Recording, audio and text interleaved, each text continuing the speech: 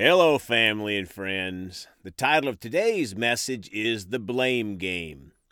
Let's pray. Father, we come to you with praise and thanksgiving. So thankful for your goodness and your mercy. We love you.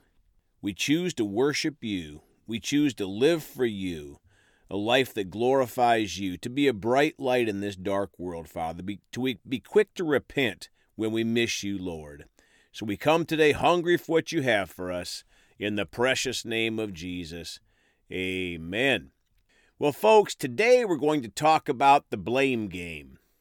Well, what do you mean, Brother Greg? I'm talking about how we can oftentimes blame others for our own mistakes. Unfortunately, I can blame myself for today's subject. Isn't it nice when God makes you the poster child for a message of correction? Well, I was involved in a charity golf outing today, which was a beautiful day, by the way. Well, anyhow, I golf about 2 or 3 times a year, so you don't want to necessarily pick me for your golf scramble team. Well, when you golf infrequently, sometimes your shots don't always turn out like you'd like them to. So I had hit a few less than desirable shots in a row, and half jokingly and half seriously, I blame my good friend Herb, who was on my golf team, for being bad luck from my golfing. Well, the truth of the matter was that Herb was not to blame for my poor shots. In fact, he is a good golfer and a good friend and a good example. But this got me thinking, how often our flesh wants to blame someone else for something that only involves the person we look at in the mirror each morning. It doesn't do any good to blame someone else. It doesn't help things get better. So thanks for me, today's message is about the blame game. Fortunately, or maybe unfortunately, we have many examples in the Bible for the blame game. That reminds me, remember when you were a kid, you probably heard someone say to you that when you have your index finger pointed at someone else to blame, you have more fingers pointing back at you where the blame likely resides. You know, the fall of man started the blame game. Let's start today in Genesis 3 in the Amplified Bible, the fall of man. Verse 1, Now the serpent was more crafty, subtle, skilled in deceit than any living creature of the field which the Lord had made. And the serpent Satan said to the woman, Can it really be that God has said, You shall not eat from any tree of the garden? 2, The woman said to the serpent, We may eat fruit from the trees of the garden. 3, Except the fruit from the tree which is in the middle of the garden. God said, You shall not eat from it, nor touch it, otherwise you will die. 4, But the serpent said to the woman, You certainly will not die. 5, For God knows that on the day you eat from it, your eyes will be opened, that is, you will have greater awareness, and you will be like God, knowing the difference between good and evil. 6, And when the woman saw that the tree was good for food, and that it was delightful to look at, and a tree to be desired in order to make one wise and insightful, she took some of its fruit and ate it, and she also gave some to her husband with her, and he ate it. Folks, notice this verse, when Eve saw that the tree was good for food, she ate it. Then she gave some to her husband, and he ate it too. Sin loves company. 7, When the eyes of the two of them were opened, that is, their awareness increased, and they knew that they were naked, and they fastened fig leaves together and made themselves coverings. 8, And they heard the sound of the Lord God walking in the garden in the cool afternoon breeze of the day. So the man and his wife hid and kept themselves hidden from the presence of the Lord God among the trees of the garden. Friends, sometimes when we sin, we want to hide from God instead of running to him and repenting. 9, But the Lord God called to Adam and said to him, Where are you? 10, He said, I heard the sound of you walking in the garden, and I was afraid because I was naked, so I hid myself. 11, God said, Who told you that you were naked? Have you eaten fruit from the tree of which I commanded you not to eat? 12, And the man said, The woman whom you gave to be with me, she gave me fruit from the tree, and I ate it. So, folks, Adam started the blame game for all mankind. He said to God, "It was that woman whom you gave to me to be with me. She gave me the fruit of the tree, and I ate it." So the blame game began. 13. Then the Lord God said to the woman, "What is this that you have done?" And the woman said, "The serpent beguiled," or misled, "and deceived me, and I ate from the forbidden tree." My friends, it didn't take Eve long to catch on to the blame game.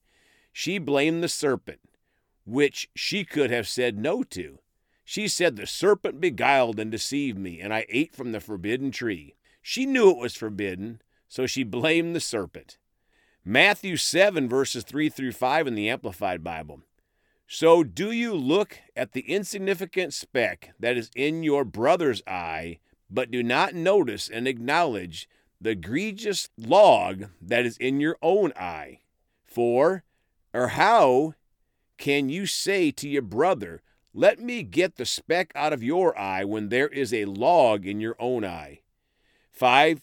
You hypocrite, play actor, pretender. First get the log out of your own eye, and then you will see clearly to take the speck out of your brother's eye." Folks, isn't it so easy to see problems in other people's lives and how they should change, and sometimes just ignore things in our own lives that we should change? And those things in our life are the only things we can change anyway. Sometimes we blame other people's problems for causing issues in our life. Galatians 6:5 in the Amplified. "For every person will have to bear with patience his own burden of faults and shortcomings, for which he alone is responsible." My friends, this verse says that we alone are responsible for burdens, for our faults and shortcomings. It is so easy to want to blame someone else. Well, it was Herb's fault I hit that terrible golf shot. Or it's the government's fault that I don't have a good life. Or it was my boss's fault that I didn't do that project correctly. It was the computer's fault for looking at an improper website, etc., etc. Folks, our flesh always wants to blame, but our spirit man, when we're born again, wants to love and put others first. Romans 2:1 in the Amplified. "Therefore you have no excuse or justification, every one of you who hypocritically judges and condemns others, for in passing judgment on another person you condemn yourself, because you who judge from a position of arrogance or self-righteousness are habitually practicing the very same thing which you denounce." My friends, the blame game, blaming others, is a form of judgment on others. We condemn ourselves when we do that, if we are doing the same thing we blame them for. And the last scripture today, James 1:13 through 15 in the Amplified. "Let no one say when he is tempted, 'I am being tempted by God,' for temptation does not originate from God, but from our own flaws. For God cannot be tempted by what is evil, and he himself tempts no one." 14, "But each one is tempted when he is dragged away, enticed, and baited to commit sin by his own worldly desire, lust, or passion." 15, "Then when the illicit desire has conceived, it gives birth to sin, and when sin has run its course, it gives birth to death." Folks, the last thing we want to do is blame God. He is not tempting us, and it is definitely not his fault. This verse says it is from our own flaws and desires, and it produces sin. But praise God for 1 John 1:9 in the New King James Bible says, "If we confess our sins, he is faithful and just to forgive us our sins and to cleanse us from all unrighteousness." Let's all walk in the Spirit and stay away from the blame game and be a bright light for Jesus in these last days. Let's pray. Father, we repent of when we've missed you and blamed others for things that were clearly our fault. The little things and the big things, Father. That's not love, Father, and we choose to do what you command us, to love you and to love others. Father, so we thank you for your mercy. Thank you for bathing us in your precious blood. And you're such a good God. We love you and thank you for your goodness and mercy. In Jesus' name, amen. Well, folks, you can contact us at 812-449-8147. Please go talk to someone about Jesus today. We love you all. And remember, Jesus thought about you on the cross at Calvary.